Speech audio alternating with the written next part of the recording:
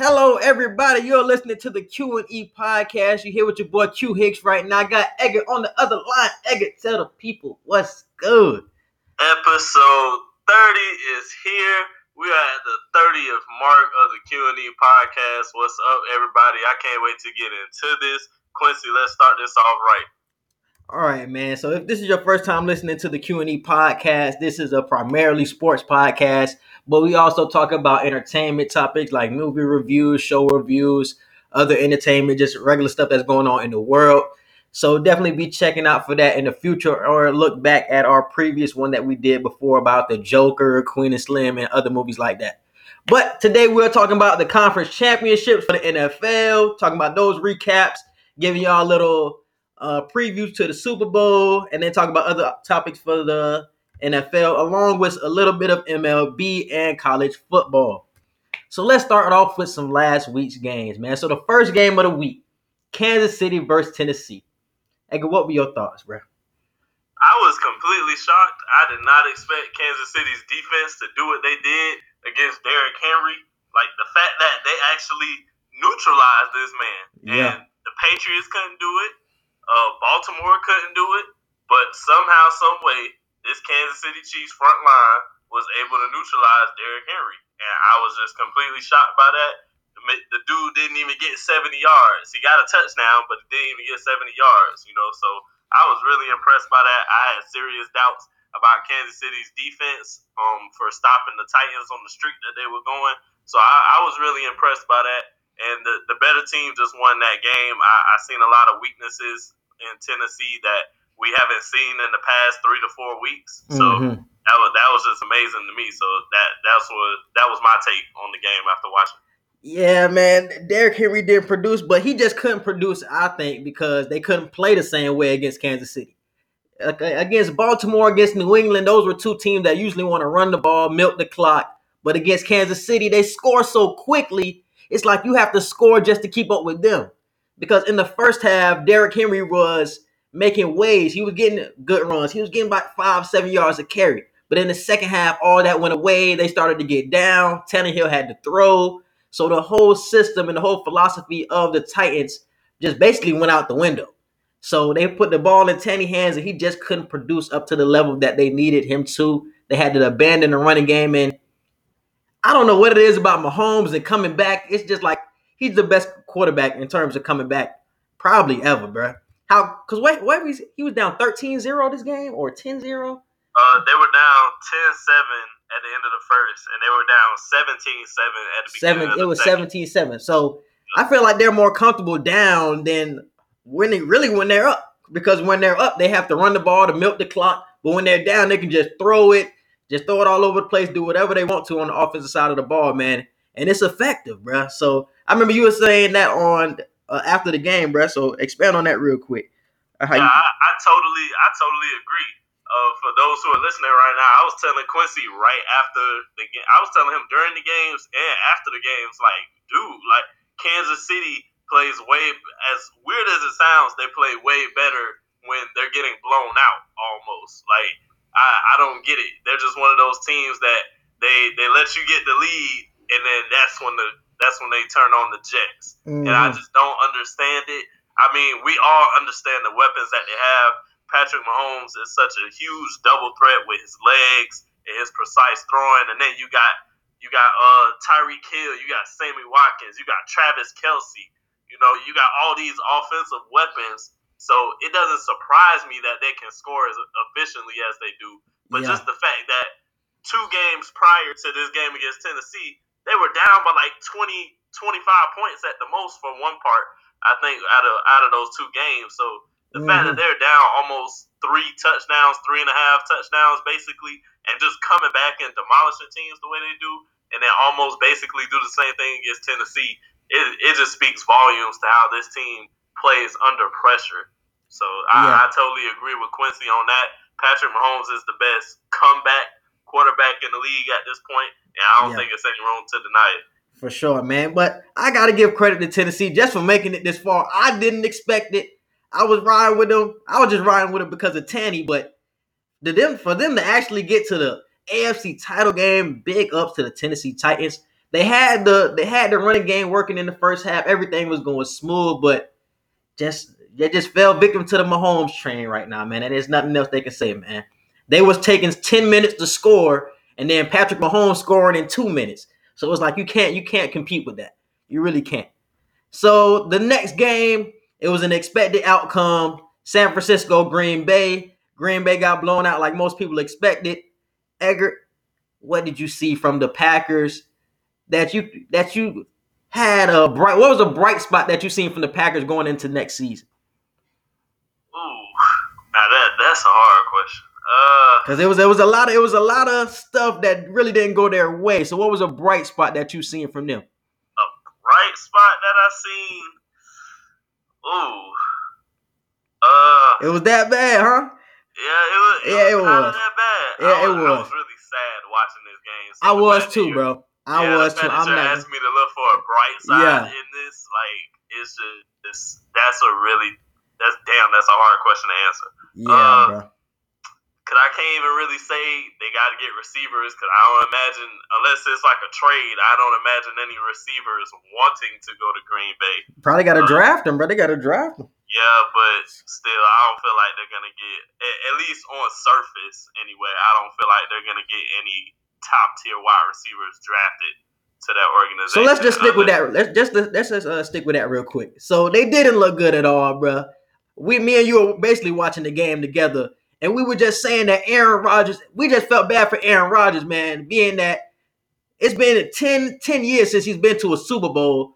And during the middle of the game, I picked San Francisco, but they were just blowing out Green Bay for so much. I just wanted a good game. And the fact that I really didn't want San Francisco to get to the Super Bowl, I don't know. During the middle of the game, I wanted the Green Bay to come back somehow.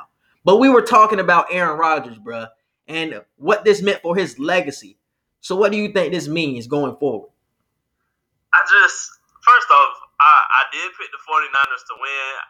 Around like week 5 or 6, I picked the 49ers to make it to the Super Bowl. So this wasn't unexpected for me. I just feel like Quincy. I feel like I was looking for such a better performance from Green Bay.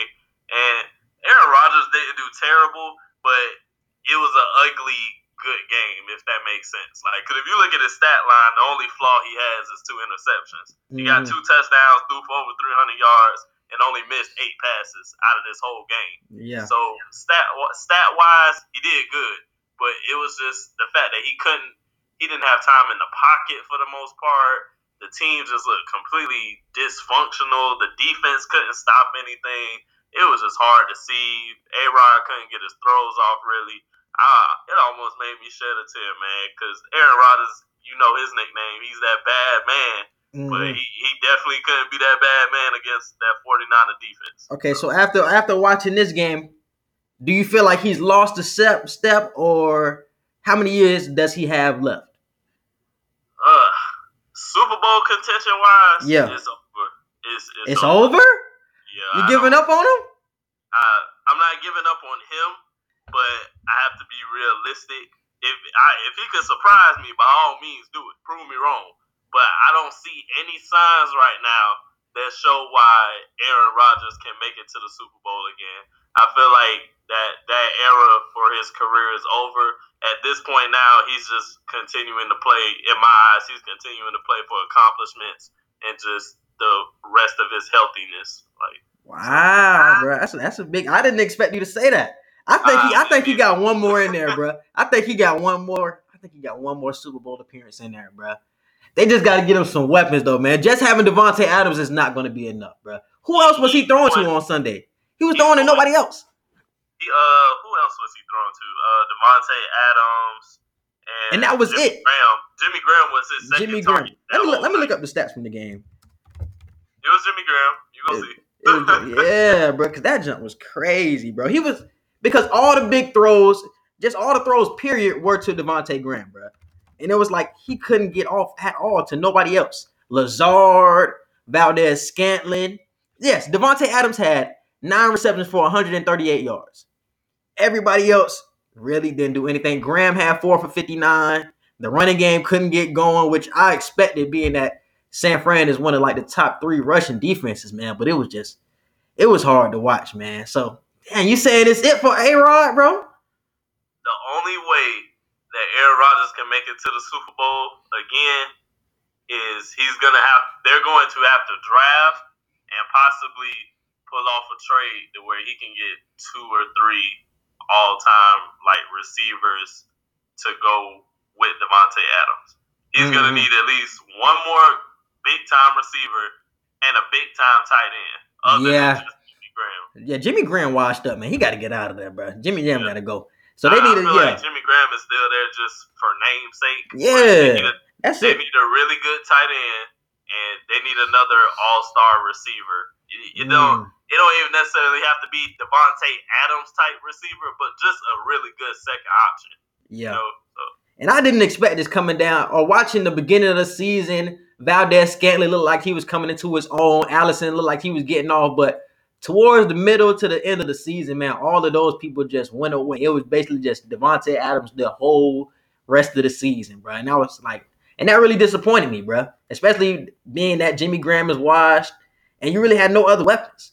And they really didn't get Aaron Jones involved out of the backfield like I wanted him to be involved. I don't think it was really any catches for him. He had, 5 catches for 27 yards, so he really couldn't get loose like I thought he was going to. So it was just hard to watch. But what did you see out of San Francisco, though? I was really impressed. I expected them to win. I expected them to win by more than just a touchdown, but I didn't expect it to look like this. Like, I thought it was going to be a close game that they just pulled out more in the end. But this was just complete domination. They exceeded my expectations. I was very proud to watch them do that. As much as it hurt me to see A-Rod lose like that, it made me feel even better that I picked this team to show out the way that they did. Hey, bro. Hey, Jimmy G, 6 for 8, 77 yards. You still trusting that man? I'm still trusting. I keep telling y'all. Hey, bro, I gotta check you every week. I gotta check you, see where your meter is on Jimmy G. 6 for 8, 77. He's managing. He's game managing. Everybody looking for him to just have this big breakout game, and he don't need to have it. He just gotta do him. Just do your part. Just get your few yards. But we don't want him to be Trent Dilfer. That's what I'm saying. We don't want him to be Trent Dilfer. I feel like he good. He's at a really good space right now. I feel like the moment where he really is gonna have to show out and save the day, he gonna shock everybody. He gonna put everybody on their feet. When the time actually comes where he does have to do it, I feel like he will, and he gonna shock the rest of y'all. But I'm gonna just be sitting back like, see, I told y'all. We ain't seen it yet, bro. We ain't seen it. We ain't seen it yet, but we don't got to. We don't got to. But that's what I'm saying. Do you expect that in the Super Bowl? Do you expect the Jimmy G moment? If the team continues to play how they've been playing this whole season, I don't expect to see it. But in the first quarter, if we get a vibe already from the team that, okay, the rest of the team ain't performing how they need to, this is when the quarterback play needs to step up. If, like, let's say the running game doesn't work well and receivers just aren't really getting open, then that's when I'm going to look to Jimmy G like, okay, what you going to do? Like, are you going to use your legs? I mean, we know Jimmy G isn't the fastest quarterback, but we know he can do a little something. He can get out the pocket, get a little side run to the sideline, and possibly get like 5 or 6 yards on a quick burst, So I'm gonna look to see that if it does come down to him having to make those heroic decisions. So. Yeah, man. I gotta check you. I gotta check you every week, bro. Cause I know one of these weeks I don't want to hear you after the Super Bowl saying, no man, I ain't say this, I ain't say that. I want you to stay on that boat. I want you to drown with the ship. We definitely got records. All right, bro. That's cool. All right, man. Let's move on to the Super Bowl. So, like I said, San Francisco versus Kansas City. They playing in Miami Gardens. What are your Super Bowl expectations from these top tier teams? Ooh, my expectations. I feel like I got San Francisco winning, but the way Kansas City can win is if they just jump out the gate, just play how they've been playing the past 2 games. And I feel like this is going to be a game when you don't want them to get the lead. I feel like that's what type of game this is going to be. The past 3 or 4 games that they've played, they've been coming from behind. But I feel like this Super Bowl, this is going to be a game where you don't want them to get ahead. Because I feel like once they get ahead, you can't stop them. Yeah, I don't feel like you're going to be able to stop that flow. Because if it turns into a shootout of touchdown for touchdown, that's a game few people win against Kansas City. Okay. Well, before we move on to before I put my comment in, I want to give a huge shout out to Raheem Mostert, man. He was tearing up Green Bay the whole day on Sunday night, man. He ended up with 29 carries, 220 yards, and 4 tugs.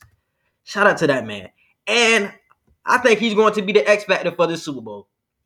I think nobody is going to stop him. I don't think they're going to do their Derrick Henry treatment because you have to be so worried about San Francisco's weapons with Kittle and Debo and Emmanuel Sanders that I think Raheem Mostert is going to have a huge game in the Super Bowl. So like you said, Jimmy G's not even going to have a huge game, but I think he's going to have to make a couple of huge throws to win it.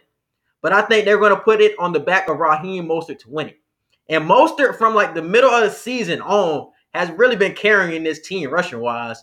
Telvin Coleman started to tail off Matt Breida. So it really started to become his backfield, man. And he hasn't let up off the reins at all, bro. So shout out to Raheem Mostert. I definitely see him having a big Super Bowl. So, like we were just saying with Kansas City, man, and Mahomes. They got all these weapons, but San Francisco has a top-tier defense with the front seven and the secondary. So do you see them stopping Mahomes at all? Or at least slowing him down? I don't think you can stop him. Can they at least slow him down? Yeah, I don't feel they can stop him because it's Patrick Mahomes. Same thing with Lamar Jackson. You can't really stop them. They'll either, one, blow it on their own and choke, or two, you can neutralize them but just not really fully stop their game. Those are the only two things you can hope for to do against a Patrick Mahomes or even a Lamar Jackson. Patrick Mahomes is going to have a great game. I see him throwing at least 3 or 4 touchdowns. Like, this is really high scoring, I feel like. So I feel like the best thing you can do is to stop the run game for Kansas City. And if you can stop the run game and just make them throw the ball every down or every drive, as crazy as that sounds, I feel like that's the best way to do it. Yeah, because boy, you sound nuts. no matter what team you play against, at the end of the day, for football, if you can stop the run game, you can have a greater chance of winning the football game. These boys don't need the run game.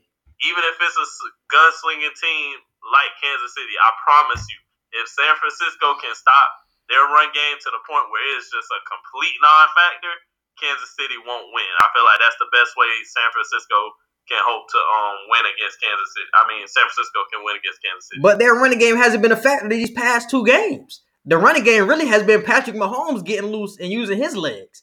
Other than that, Damian Williams ain't been getting loose. Now you see what I'm saying. Like I said, you can stop the run game, which includes Patrick Mahomes. That's what I said. There's only 2 things you can hope for. Either neutralize him or pray that he just chokes on his own. So part of neutralizing him is stopping the run game. And he's a big part of the run game. If you can make it to where he literally has to pass, not run and pass, like just pocket pass for the majority of the game, make him beat you that way. Don't give him the opportunity to run on the outside or like run through the scramble pocket. You know, take away that run game effect as well. So I feel like in all aspects of the running game, Patrick Mahomes, their running back, I just feel like it needs to be completely shut down for San Francisco to win. I think Tyreek Hill can have a huge game. I don't see anybody on San Francisco stopping him. Because they usually run zone defense most of the time. And I can't see a zone defense really containing a Tyreek Hill. Because if he gets shut down, then Kelsey's going to get off. So it's really a pick your poison type of offense, bro. And that's why they're so unstoppable. And even if you slow those 2 down, they have a McCole Hardman, they have a Sammy. They have just so many weapons, bro. It's too much, bro. But how did you feel about Stephen A. saying that if they would have had Alex Smith this year, they still would have went to the Super Bowl? I feel like it's somewhat true. I like What? Jimmy G better. I like Jimmy G better than Alex Smith, but to your credit and others' credit, Jimmy G does have weapons. So No, I'm talking about Alex Smith for the Chiefs. Oh, for the Chiefs, Yeah. My bad. I'm thinking of 49ers, my bad. Yeah, I'm talking about Alex Smith for the Chiefs. Yeah, I was about to say, because he did play for the 49ers. Yeah, he did. That's why I got that mixed up. But for the Chiefs, no. They would definitely not be in the situation that they are now. I feel like they probably would have made the playoffs. Like they would have made the playoffs, but I don't think they would have been a deep contender like how they are now, basically in the Super Bowl. I don't see this happening with an Alex Smith quarterback. I really don't. Yeah, bro. Alex Smith, he usually a dip and dunk type of quarterback, so you're not getting the deep shots like you're getting from a Mahomes. So I don't know what Stephen A was talking about. I don't see Alex Smith in any lifetime coming back from a 24-0 deficit at all. Can never see Alex Smith. Yeah, I can never see Alex Smith doing that. So I just couldn't believe it when he said it. But he can definitely get you to a playoff game. That's what Alex Smith does. He's a solid QB, bro. It is something that Jimmy G can do. If Jimmy G didn't have weapons, I feel like Jimmy G could just get you to the playoffs, bro. Even if he didn't have a Sanders or Samuel, he gonna get you just off his presence. He gonna get you to the playoffs at least. And he resembles the Alex Smith a lot to me, bro. But with a little more talent. But Alex Smith is solid and somebody that we're gonna talk about right now. So Alex Smith has become a forgotten quarterback, man. He is playing for the Washington Redskins, but he had a terrible knee injury a couple of years back. But now his contract is resurfacing. This is the last year of his deal. Washington has their quarterback in Dwayne Haskins. So could you see Alex Smith, just like Tom Brady, finding a different home this summer? I possibly could. Am I a big fan of Alex Smith? No. But he is at the end of the day, he's a pretty average quarterback. He's not somebody that just completely turn your nose up at. 2018, before he went out, he had over 2,000 yards, threw 10 touchdowns, had 5 interceptions, so it was pretty average. It was decent. You feel me? So I feel like he'll definitely find a home somewhere else in the league. So let me ask you this then. So if he was to go to somebody like the Bears, who have a couple of pieces on that offensive side of the ball, could you see them making a run in the NFC next season? Because he's better than Trubisky. Yeah, I like him. I was just going to say, I like him better than Trubisky, so I feel like he'll definitely make a better effect on the Bears team than Trubisky has.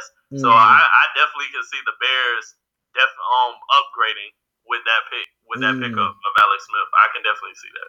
Yeah, I think the Bears should, but it's something going on with that GM because the GM is tied to Mitch Trubisky. So it's like if Mitch Trubisky were to get cut or to get benched, the GM of the Bears will get fired because they're tied together, and they obviously the trade up to get him when you could have got Mahomes and Watson is really weighing down that Bears organization, man. So I don't think they're going to make the trade because of that, but they should, bro. They need a change at quarterback. And Alex Smith, like I say, he's a dip and dunk quarterback, but he ends up in the playoffs. It feels like every year. Alex Smith's going to get you there. You give him a nice offensive mind. He's had Andy Reid in Kansas City. He had Mike Singletary in San Francisco. He has good coaches. I think what's his name in San Francisco? Not San Francisco, but in Chicago. Matt Nagy. I feel like that's another good offensive mind. So if he was to go to a Chicago, bro, I think that would be a nice fit for him. And Matt Nagy is from Kansas City, so they already have a connection right there as well. So if he were to go to the Bears, I could see something, man. They got to let Trubisky go, though. But Edgar, man, what's good with your boy AB, dog? I really don't want to talk about this, bro, let it out, bro. Everybody want to hear what you got to say. I really don't want to talk about this, man. What you got to say? If there's anybody who just does not really deserve to be in the league, it is Antonio Brown. A lot of people felt like I was harsh saying that before the season started, with the whole situation with the Raiders over the offseason, and then acting how he acted with the Patriots, with not just being quiet with the legal issues he was facing and whatnot. I just don't feel like he deserves to be on a team. His immaturity just screams, don't put me on a team. And what happened recently with him being arrested, I think it was for a battery charge, if I'm not mistaken. Yeah. He was arrested and let out on bail, and I think he has a court hearing soon. But I just don't like this man. Like I used to really like AB when I didn't hear him speak that much, but the more I heard him speak and the more I seen him act, I'm like, this guy. I'm gonna say it. This guy got to be on crack. Yeah. Let it out, bro. Let it out. Let it out. Only option. Bro, let it out, bro. The man left out of court with a suit on top of a tracksuit in Miami. It didn't make no sense, bro. That disgrace crack. I mean, Quincy tried to say it's a CTE. I'm like, no, I know crack when I see it. Don't ask me how I know. I just know crack when I see it, and that exemplified it, if nothing else. I wish the best for this man. Do I want to see him in the NFL again? No, because I don't feel like he's good for locker rooms. But I hope whatever else he tries to do, he's successful in that. I think he's trying to be a rapper now. I don't know. But I don't know why we're talking about this. Yeah, man. So AB has been in the news a lot, man. He was in the news this week because he had an arrest warrant out for him. He had an arrest warrant out for beating up a delivery driver. I think he robbed him as well. So it was a lot going on. He finally ended up turning himself in, I think yesterday, and he got out on bail today. He's wearing an ankle monitor, so they're tracking him wherever he goes. So I definitely don't see him getting in the NFL anytime soon. But he just got to get his life together, honestly. He just got to get his life off the field. Like I told Edgar, but I think it's CTE, especially after seeing that Aaron Hernandez documentary and seeing how Aaron Hernandez was acting and how after all these concussions Aaron Hernandez had, he started acting way different and how he started to become way more violent. His actions just started to become way more irrational. I don't think AB gonna kill nobody or nothing like that. I don't think it's that extreme, but just in his action, they're just so irrational in what he's doing, and they just don't make sense. I think that could have something to do with CTE. And I also heard on the news earlier today that something involving his case, he has to take a mental evaluation. It's a mandatory mental evaluation test. So we could possibly see in the next couple of weeks if he does have some CTE symptoms. So that's something to be looking forward to, bro. I think that has something to do with it, bro. It could be some drugs. It could be that crack, that smack. It could be something, but I think it's that CTE, bro. Especially after seeing that Hernandez, I think it's going on with a lot more players than we actually think. So, yeah, man. Well, I personally, I didn't watch the Aaron Hernandez story. I feel like they didn't put any truth in there, really. And then when word came out that a lot of people who were who the show was based off of, like a lot of people that were portrayed in the movie said a lot of the stuff that they put wasn't true. I was like, yeah, I'm definitely not watching it now because it's like everybody's saying they put a lot of lies in this and it just wasn't fact. The lies was the part of him being gay, I think. That's when they talking about him being portrayed as gay. I think that was something that a lot of people were saying was being lied about, and they were trying to make a narrative of that. But the CTE was real. He definitely had CTE. I feel like what they should have done was make a documentary. I feel like that would have been so much better than just trying to make like a biopic series and stuff like that. I think we try to do that, like as far as like entertainment and media in that realm. I think we just try to make series of stuff nowadays so much that you could really just make a simple documentary, and I feel like that will be way more impactful. But people like shows nowadays. People like episodes. So I feel like that's why they went the route of making a biopic type thing. But I feel like they should have just did a documentary. Because with a documentary, you have to give facts, you have to show the real people, and you have to give the ugly truth. But with a series, with a TV series or a Netflix series or whatever, you can fabricate it how you want to give your perception. So I don't think you don't have to tell the truth in a documentary. You can be lying on a documentary as well. But with a documentary, you at least like get the input of the real people. So no matter what you try to portray it as, if you put the real people on there, or at least get the recordings of the real people to go with your documentary, even if you try to make the perception different, you can have opposing facts in that. But the thing is, this could have been a documentary as well, but we just didn't have the input of Aaron Hernandez to tell his side of the story. So that's what made it a biopic. So we don't know if it's true or not because we can't have the man that it's about tell his story. So it's like we don't know if it's true, if it's not true. I don't think the gay thing was true. I think that's something that they try to put a little spin on it because they wanted that to be the main piece of the documentary or the biopic or whatever you want to call it. But I think his actions and what he was doing and why he was doing it was more based on his CTE. And they made that a real small piece of the documentary when it should have been a way bigger conversation being had in that documentary at least, bro. Because they made it a little 30-minute section at the end of the documentary just to talk about his CTE. But throughout the other 3 episodes, it was basically like, okay, Aaron's gay. This is what he's doing. He was a closeted gay man. It's like, why y'all keep trying to throw this in my face when at the end of the documentary or the biopic, you giving me that he had all this CTE and that he had advanced stages of CTE at 27 years of age. That's what the whole documentary or whole biopic should have been about. CTE. Not him being a closeted gay man. That's not going to make me feel away.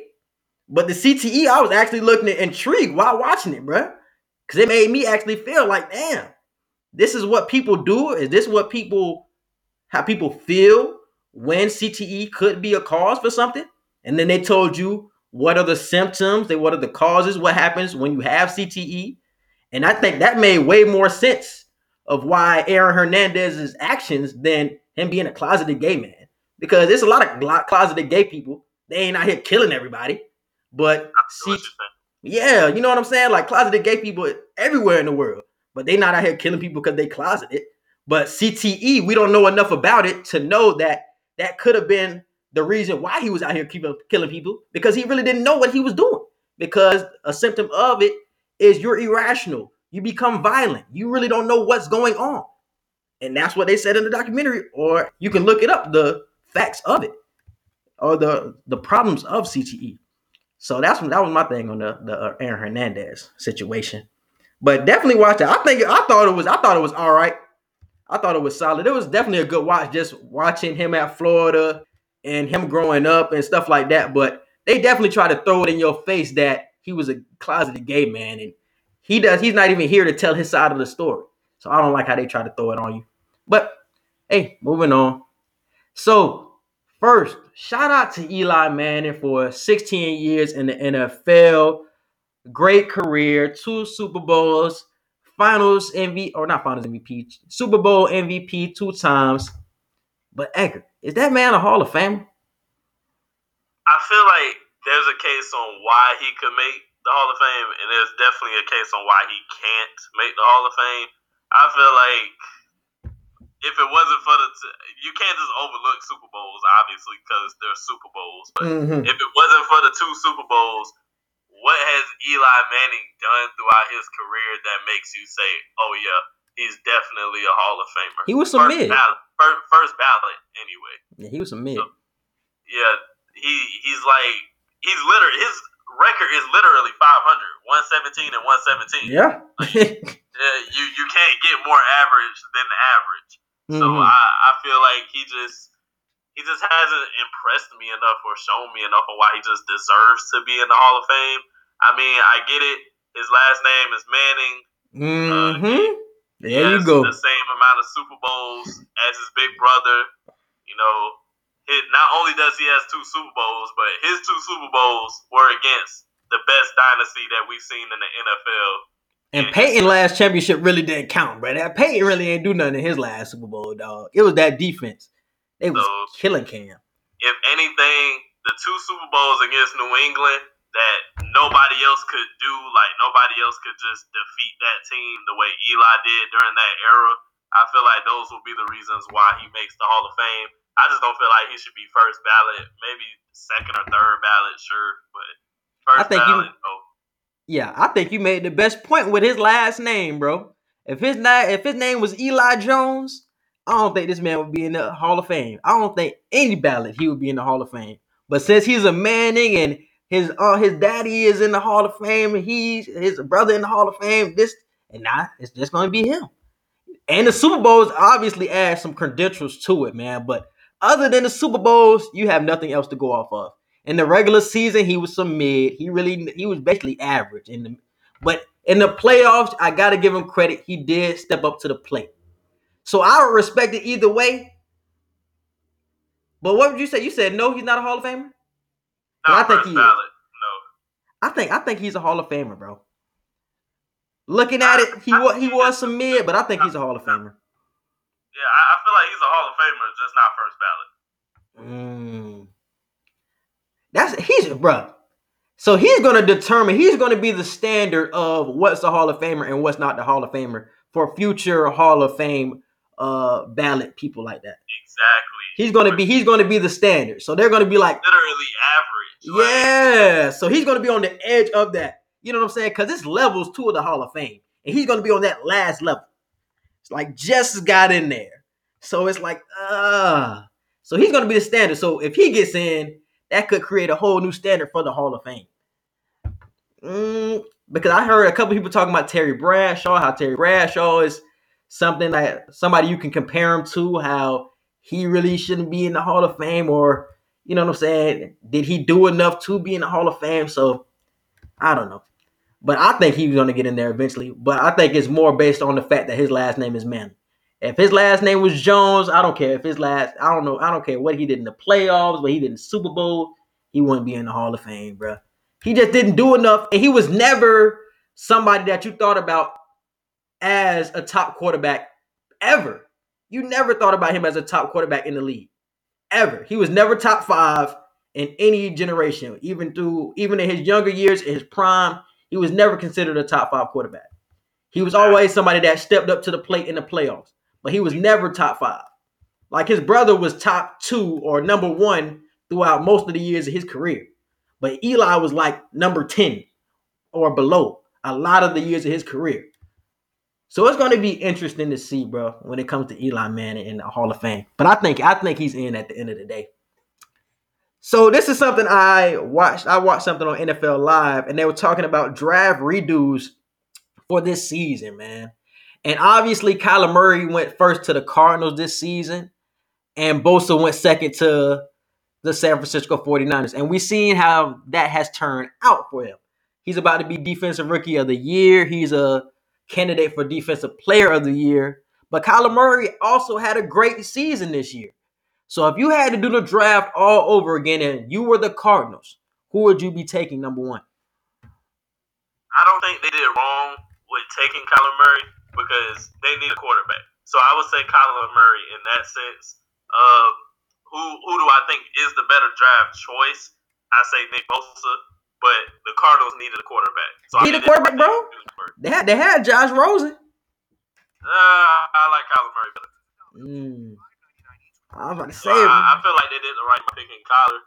Like I said, I personally would have picked Nick Bosa. If I didn't need a quarterback, I would have picked Nick Bosa just because I feel like he's the better player out of the two. But in regards to what the team needs as far as moving forward, I feel like Kyler Murray was definitely the better pick. Man, can you just imagine, bro? A defensive line with Chandler Jones, who is top 2 Defensive Player of the Year candidate, and then Nick Bosa on the other side. That junk is dynamic. So if that would have happened, that would have been a scary front 4 at least. I don't know about the rest of that defense, but the front 4 would have been solid at least, bro. But I think they made the right decision at the end of the day, bro. Kyler Murray, I don't think he's going to win Offensive Rookie of the Year because I think that's going to my man Jacobs, but definitely had a great season, man. So he had 3,722 yards, 20 touchdowns, 12 interceptions, 64% completion percentage. Nice stats, bro.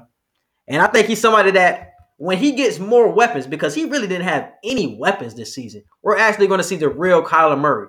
I think the only weapon he really had this year was Larry Fitzgerald. Other than that, he had nobody. And Kenyon Drake toward the end of the year. But next season, when they draft more wide receivers, more tight ends, and they get some defensive pieces, the Cardinals can actually do something, you know what I'm saying, in the NFC West. Because they were scaring people this season. They scared the San Francisco 49ers twice. I think they beat Seattle once. They actually thumped Seattle. So they were already solid this season. I think they went 5-11, 6-10 type of range. But next season, I think they should be somebody you look out for. But I think the Cardinals made the right decision with a Kyler though. But that Nick Bosa and Chandler Jones front four, that jump would have been nice though. I can't lie. Yeah, because Nick Bosa, 47 combined tackles this season, 15 assisted tackles, and 9 sacks, and he had an interception. Like, that's just a great rookie year. That's a great way to start off your defensive NFL career. Yeah. I don't feel like you can start it off any better than that. I feel like he has the potential to definitely be better than his brother, and we all know how great Joey Bosa is. So I feel like he definitely came off to a great start for his rookie year. And they got a great front four with the 49ers as well, man, and which really highlighted Nick with Eric Armstead, Solomon Thomas, D Ford. It's like that defensive front seven was ready to break out this year. And then you add somebody like a Nick Bosa, and now it's just like a defensive overload for your front seven. So he came into the perfect situation that fit his needs. So I think this actually worked out for both teams, which usually don't happen, but it did. And this is something that we could potentially be seeing this year when it comes to Chase Young and Joe Burrow. So Cincinnati should be thinking about this. Should they pick a Chase Young over a Joe Burrow? No, they need to. No, Joe Burrow. I don't want to see Joe go into a terrible situation, but Cincinnati, if you listening, just go with Joe Burrow. Like, if the Cincinnati Bengals pick a DN over a quarterback in this time right now that they need to just rebuild, that would be the most Browns move I've ever seen. Like, that would literally be something I would just point at and say, yeah, that's what the Browns would do. Hey, man. They seeing what Bosa doing. They could be like, hey, Chase Young, Geno Atkins, maybe. And they're gonna rock out with the Andy Dalton, the Red Rocket, the Red Rifle. I can see it. Andy got to get out of there. If you want to thrive, looking at Andy Dalton and Joe Burrow, you should automatically know what the answer is going to be. Hey. So the red, whatever you just called him. Red Rifle, boy. Don't disrespect Andy like he ain't solid, man. Andy is a nice quarterback. I think that's willing to give Andy Dalton a nickname, but not Kirk Cousins. Okay. What has he done? That's what we're doing. That's not. What has he done? You give me Andy Dalton of the Cincinnati Bengals a nickname before Kirk Cousins, and Kirk Cousins first of all, at least 2 times that he could be Captain Kirk. Bro, first of all, I didn't give him this nickname. This is a nickname he already had. I just heard it around, you know what I'm saying, circles. You're giving him credit for the nickname. He got the Cincinnati Bengals to the playoffs multiple times. A lot of 11-5 seasons with the Bengals. You know what I'm saying? He deserves credit for that. You know what I'm saying? Not two good teams. You really just had AJ Green, and you getting them to the playoffs. I think my man Andy deserves more credit than what he's gotten in Cincinnati, bro. He might have tailed off just a little bit, but he getting thrown in the dirt a little too much because he's going to get traded this offseason to somebody that actually needs a quarterback, and he's going to thrive in a nice situation. So shout out to the Red Rifle. I would take. I was about to say something. I was about to say something about Kirk. I'm about to say something. Nah, I'll say it. The Red Rifle better than Kirk.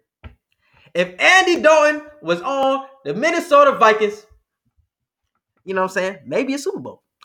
That's just what I'm saying. Hey, bro. I don't make the rules. I don't make the rules. I don't make the rules.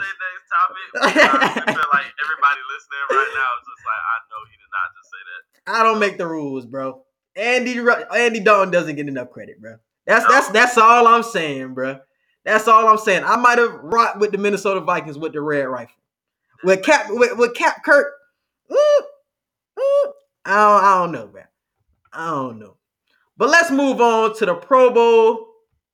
So the Pro Bowl is this weekend. They had a couple of events yesterday. They had a precision passing event. They had a dodgeball, all type of funny events. So, Edgar, from what you've seen in the past Pro Bowls and the events, what would you change about the game? Should you think the game should just be taken away? What do you think they should do moving forward?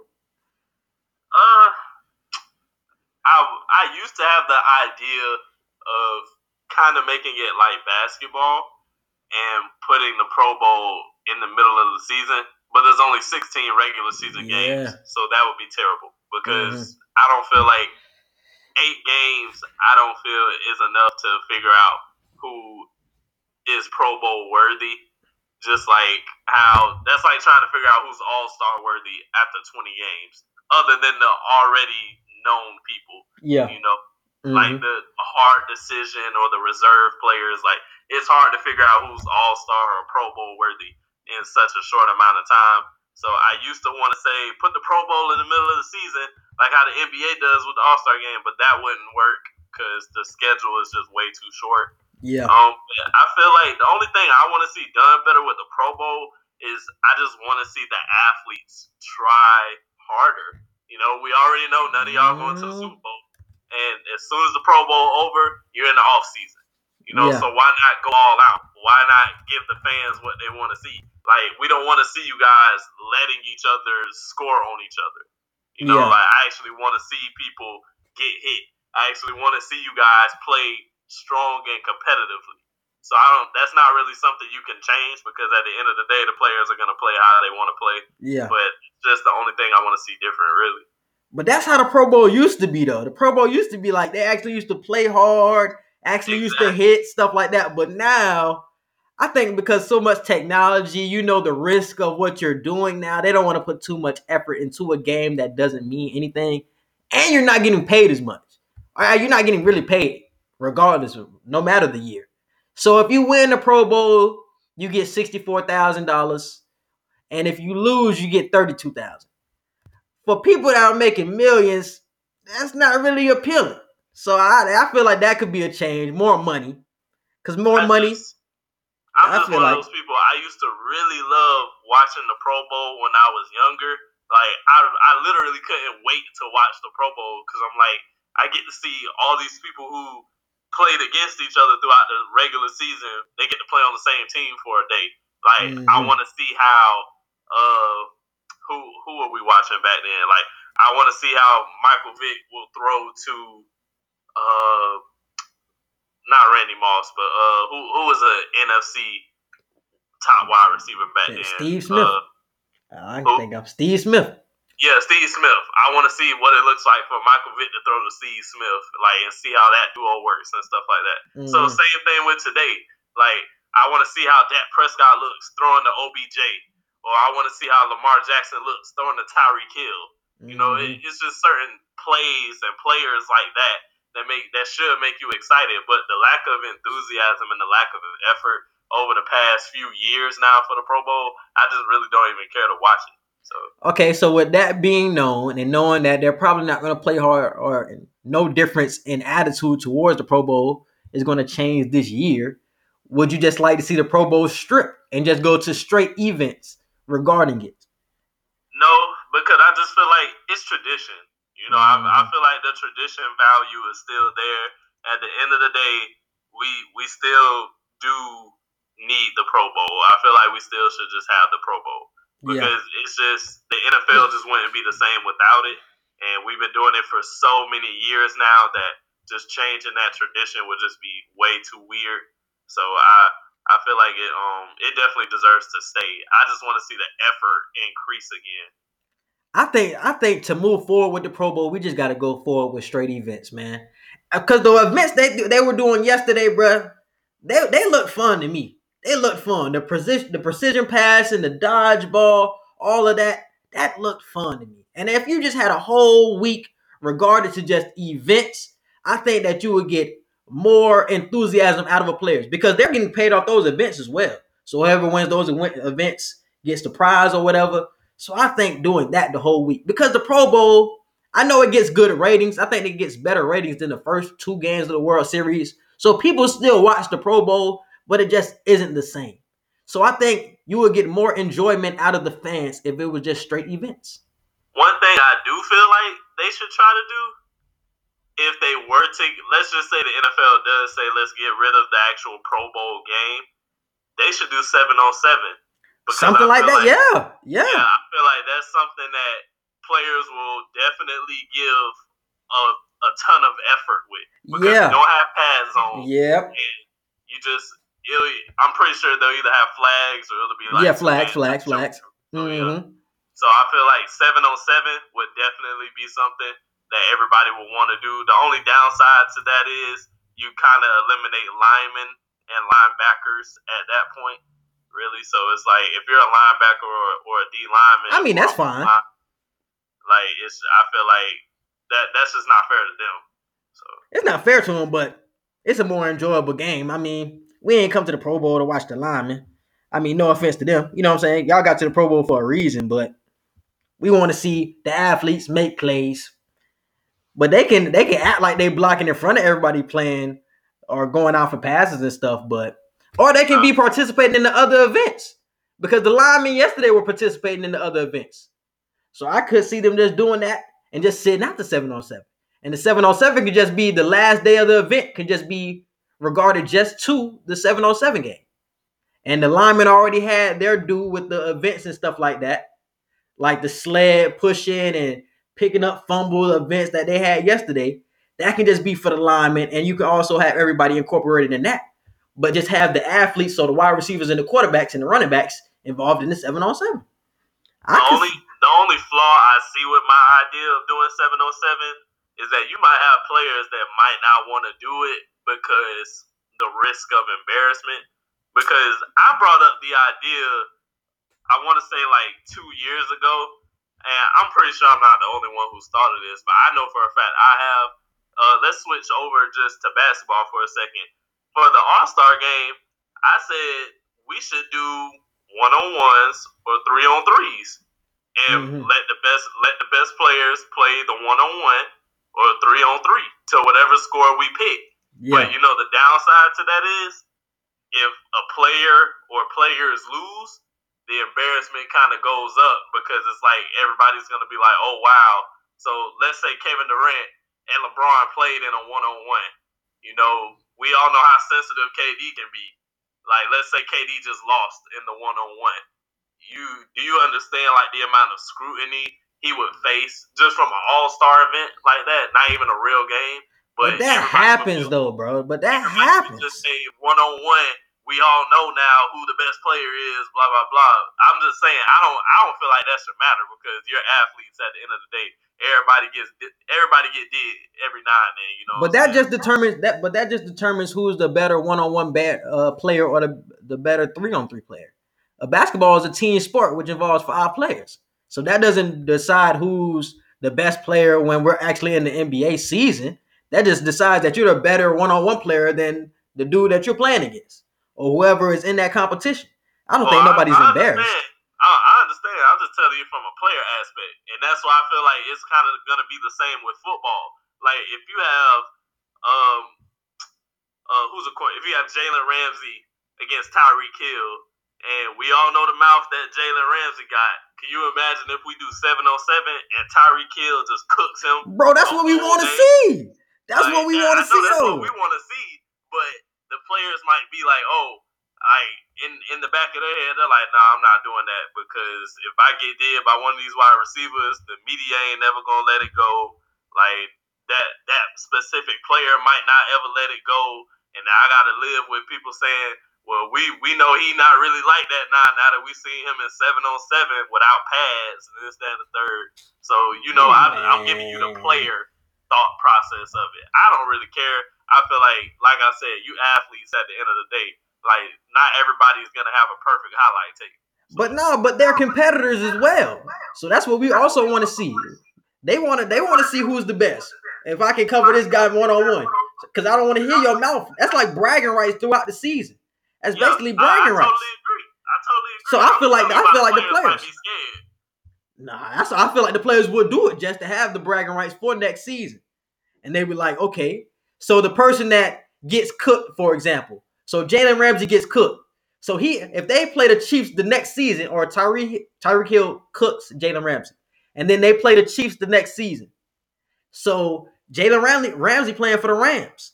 So okay, you beat me in the Pro Bowl, that's cool. But what happened on this field, though? You ain't do nothing on the field when it was about the real business, but you beat me in the Pro Bowl. So it's like that can go both ways at the same time. And that's why I think they would do it. Because it's like, okay, you can have the bragging rights from the Pro Bowl, but during the real game, I had shut you down. So what you got to say now? So I feel like it will work just because of that. Yeah. So I would rock with a 7-on-7, bro, at all. Or just a 1-on-1, or you know what I'm saying, something like that with the wide receivers in the corners. I would rock with that, bro. I would. Because I think that's better than what we're seeing now. I really do. But the Pro Bowl is trying out some new things. So they have an onside kick alternative, which will be tried out during the game. So they're trying to get rid of the onside kick. So the NFL All-Stars don't use kickoffs. That means no onside kicks. But there is an option to keep the ball if a team can gain 15 yards on a single play. And this is what I was hearing throughout the week. So they're going to give you the ball at like the 50-yard line, for example. And if you get to the 35, that means you get the ball back for your team. And that's what they're going to do throughout this Pro Bowl. They're going to test it out and see if it could work throughout the NFL. How you feel about it? I don't know. I just think I'm old school and I'm just used to the kicking. I would have to see it. Like when they explained it and everything, I was like, it sounds cool. It sounds like something you would do on Madden, really. So I'm just like, okay, the theory behind it sounds cool, but I actually have to see it. I think I'm just old minded like that, and I'm just so used to the kicking. Like I feel like if anything, we should go back to the old way on how we used to kick because kick returns have gone down so much, and I really hate that. Like I remember we used to grow up just watching Devin Hester just run kickoffs back like it was nothing. Yeah. So I miss seeing skilled players and special team players do that. So the fact that they're trying to take an element of kicking away completely, I don't know how I feel about that. I would have to see it first to get my opinion on if I'm gonna like it or not. I love this idea, bro. Honestly, I love the idea because usually you're not going to get an onside kick, bro. It's like a 1 in 50 chance that you're going to get an onside kick. But with this, you have a higher probability to get 15 yards than to get an onside kick. But as a defense, I don't know how you would feel as a defensive player because for some offenses like the Chiefs, 15 yards is nothing. So I feel like they would just keep the ball the whole game just off the onside kick alternative. But for some teams, I think this will actually work. And I like the idea, bro. It's just something different. The onside kick, it just isn't an exciting part of the game. And sometimes we want to see people get the onside kick, and they never do. So this alternative way of doing the onside kick, I feel like it could work. But they shouldn't start it at the 50. It shouldn't be at the 50 and you have to get to the 35. It should be like a red zone type of thing. So you start at the 15-yard line, and if you have to score a touchdown to get the onside kick back or to get the ball back, I will rock with that because you don't have as much space to work with if you're a defensive player, so that will make it fair. And you just have to get the 15 yards and see if you can do it. I feel like that's fair both ways, bro, if they do it like that. Start from the 15 and then score. If you do that, you get the ball back. I like the idea, like a lot. I don't really like the onside kick no more. Yeah, I don't really like the onside kick no more. And if you start from the 50 and have to get to the 35, it's way more space that can be used, and that's harder for a defense to guard. But if you start at the 15-yard line and you have to get into the end zone, there's not as much space to work with as a defense, so that helps them out. And also, as an offense, you just have to get 15 yards. Get in the end zone, and you get the ball back. I actually love it, bro. I love it. But moving on to the MLB. Before we move into a couple of topics for the MLB, just want to give a huge shout out to Derek Jeter for finally getting in there. First ballot Hall of Famer. And Larry Clark. I'm going to be honest, I don't know who that is. But he got into the Hall of Fame as well. And I wanted to dive into a couple of comments or a comment that Derek Jeter said at one of his latest press conferences on his Hall of Fame tour. So Derek Jeter states that so many black players feel like it's instant gratification when they play other sports, and faster routes to success are why black kids don't play baseball. Edgar, we talked about this a little bit earlier. How do you feel about the comments, and do you agree? This is my stance on Derek Jeter's comments. Let me just start off by saying I don't agree with him fully, and I feel like he could have went more in depth with why he said this. And let me explain why. First off, I don't feel like that's true.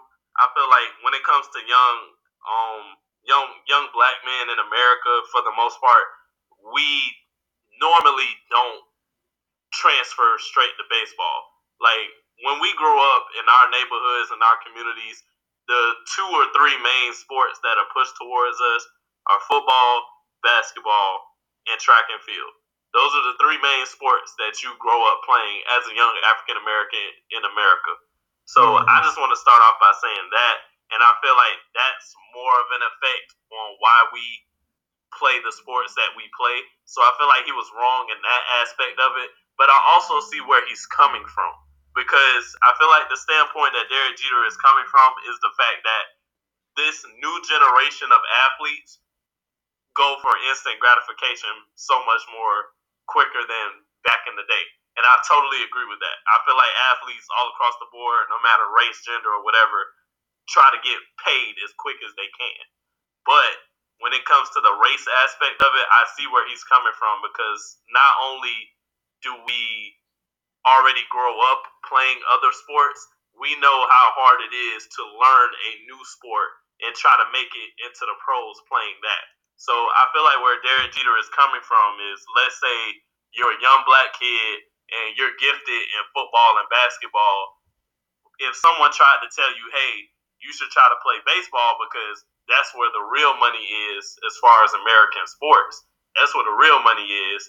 They know those young teens and young black men, they know it's going to be way harder for them to make it in a sport that they don't really know how to play or have not played enough to be good enough to just make it into the league as quickly as they would with, let's say, basketball. You could do one and done, or they know they might have a better guarantee of making it to the NFL than they do the MLB, since you have to spend at least 3 or 4 years for both of those. So I feel like that's where Derek Jeter was coming from. I feel like it plays a small part in why young black men choose the sports that they do, but I don't feel like that's the totality of it, and I feel like that's what he messed up at. I don't agree at all, bro.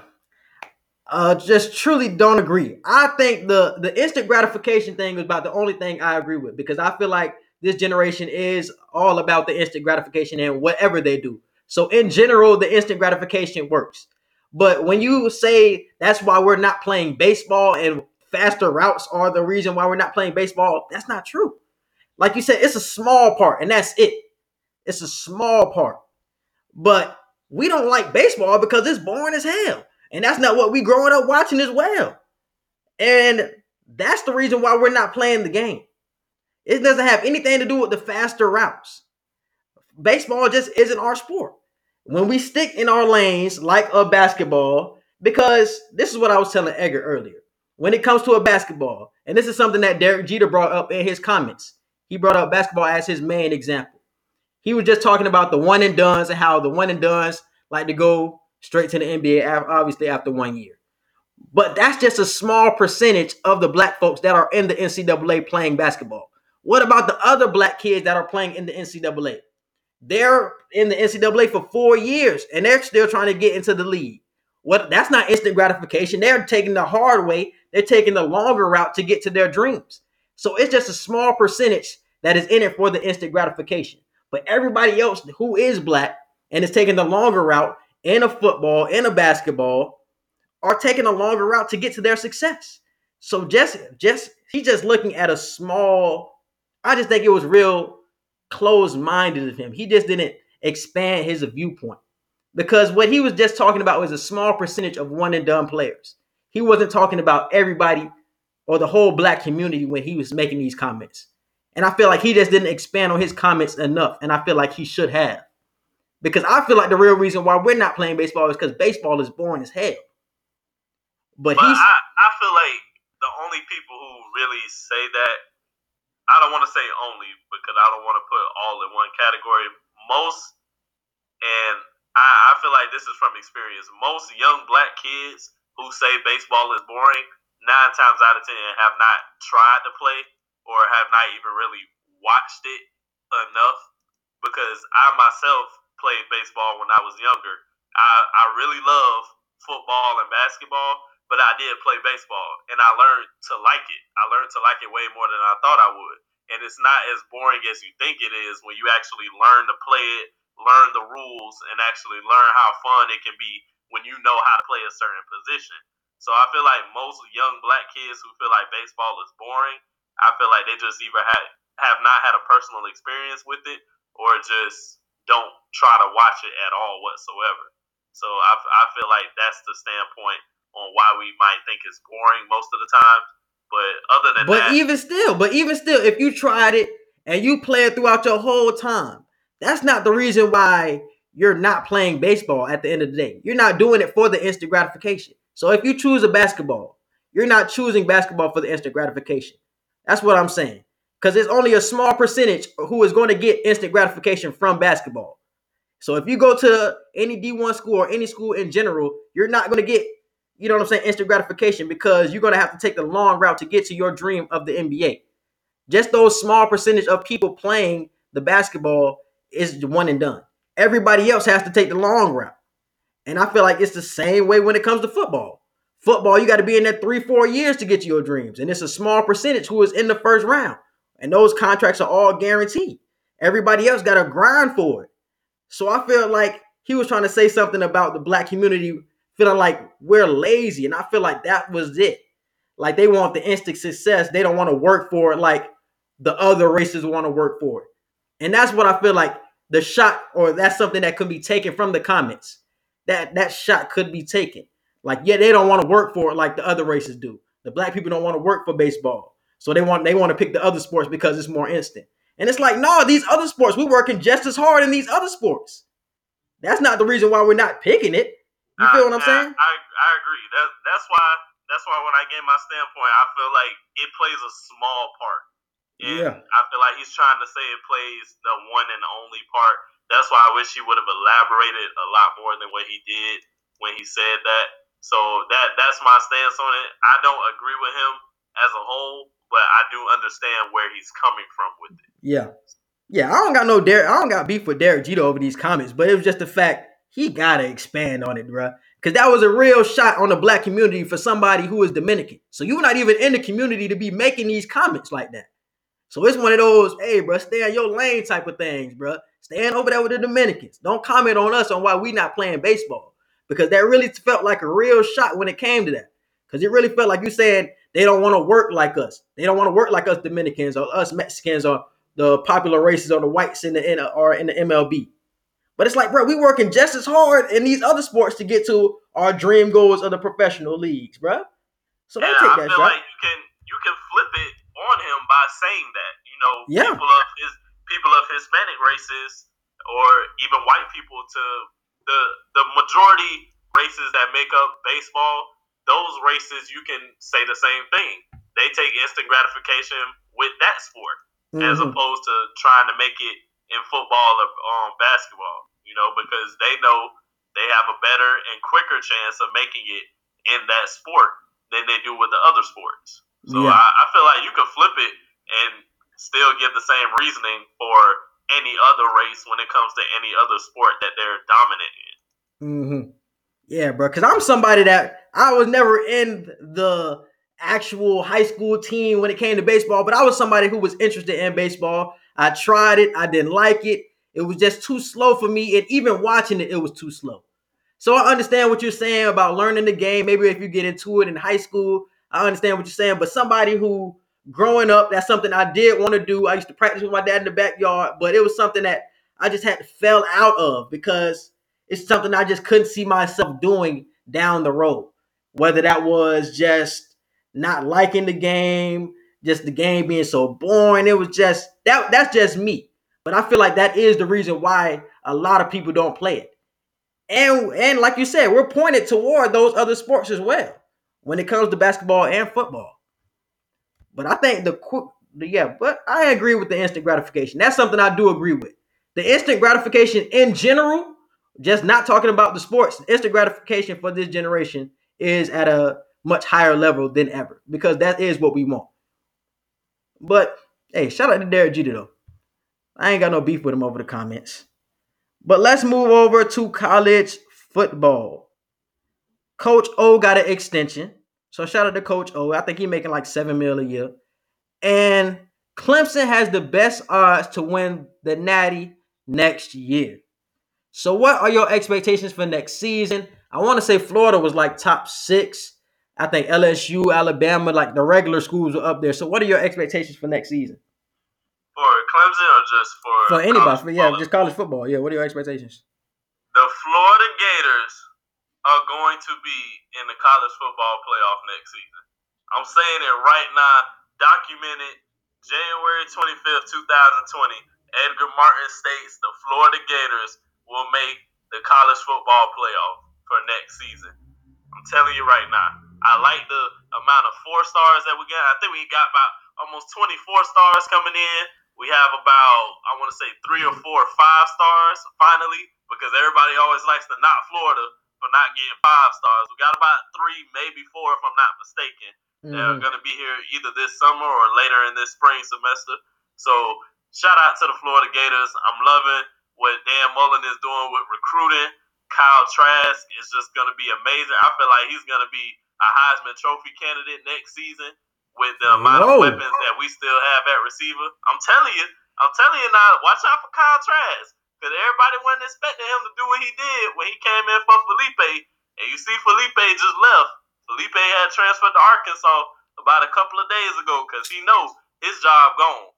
Man, we knew Felipe was trash, though, man. We knew Felipe not trash. Felipe poo. Felipe not trash. Is he great? Poo. No. But is he trash? No. Like, he's definitely a good average quarterback that has good legs and can be a dual threat at times. I don't feel like he's trash. I wish him the best at Arkansas, but we all know Kyle Trask is for real. I feel like he's going to be a Heisman Trophy candidate next season, and I feel like we're going to be in the college football playoff. Damn, boy. If they didn't know you was a Florida fan, they damn sure know now. But I see the same thing though, to be honest. I don't know about Trask and the Heisman and none of that, but I think they do. Because I think LSU takes a huge step back. And with Georgia losing Jake Fromm, they're gonna have to go young at the quarterback position. So it is really Florida's SEC to lose. And everybody knows if you win the SEC, everybody knows. Yeah. Georgia not gonna have Jake Fromm. LSU is losing a bunch of their starters because they're trying to go to the draft. And Alabama is on a downward slope. I hate to say it. I don't think the era is over because Nick Saban's still there. As long as Saban there, I still trust Alabama to still be Alabama. But like you just said, it's Florida's SEC to lose. So with it being Florida's SEC to lose, it's Kyle Trask Heisman Trophy to lose. Mm-hmm. He has no reason. I don't know about the Heisman though, bro. I don't know about the Heisman because I think that's Trevor. I feel like that's Trevor Lawrence all day, and that's who I think is going to win the Super Bowl. They're going to win the Natty next year. Clemson for the national championship next year. I'm not saying Trask is going to definitely win it, but I promise you, Kyle Trask is definitely going to be a contender for the Heisman. He's going to be a top candidate for the Heisman. Yeah, like I said, man, I got Lawrence for the Heisman. And Clemson for the championship, man. Everybody coming back. Clemson getting reloaded with the recruits. Yeah, man, I think it's not even going to be close. Everybody going to try to knock them like they did this year. Oh, they ain't played nobody. This, that, the third. Okay, we going to see. Because Trevor Lawrence going to come back a different quarterback. To the third one, possibly get the Man, get out of here, man. SEC football prevailed once again. That's all I'm going to say. I guess Clemson said where y'all was at a couple years ago when we were stumping Alabama. Wait, what? I said where were you at when Clemson was thumping Alabama? First off, I was not cheering for Alabama because my dad is an Alabama fan and I didn't want to be in the same room and let him hear me cheering for his team. That's the only reason why I wasn't cheering for Alabama on the outside. On the inside, I was definitely rooting for them to win. All right, then, bro. All right, man. Picks for the Super Bowl, man. We're probably going to have an episode before the Super Bowl, but let's just give our picks right now just so y'all know who we rocking with. So, Eggert, man, who you got? I got San Francisco, and I like them to win. I don't know what the score is going to be, but it's definitely going to be close. No more than a touchdown. Yeah, man, I'm rocking with San Fran, bro. Rocking with Sanford. I told Eggert over the weekend, bro. If it was a scenario where both teams could lose or both teams could tie, I wish it would happen in this game, bro. I don't want either of these teams to win, bro. I truly don't. That's why I wanted Green Bay to come back on Kansas City so bad so I can go for somebody in the Super Bowl. I'm riding with San Francisco, but I don't want Jimmy G to win. I don't want Mahomes to win. It's like, I can do without either of them, bro. And this is the reason why we need dynasties, bro. I need somebody to rock with during these big games, bro. Tom Brady, Belichick, we miss y'all, man. We miss y'all for real. But give us a prediction for anything regarding baseball, football, any type of prediction. Bold prediction. Ooh, what's a bold prediction? I like Jimmy G to throw for over 300 yards in the Super Bowl. All right. That's a lot. Especially coming from somebody that threw 77. I'm just saying. I'm just saying. All right. My bold prediction is I got the Tanny Wagon going for MVP next year. That's all I got to say. I'm not no analysis, no nothing. I'm gonna let y'all let it sink in. I know y'all probably hopping on my head right now, but let it sink in. The Tanny for the last 10 weeks of the season was getting off. That's all I'm gonna say.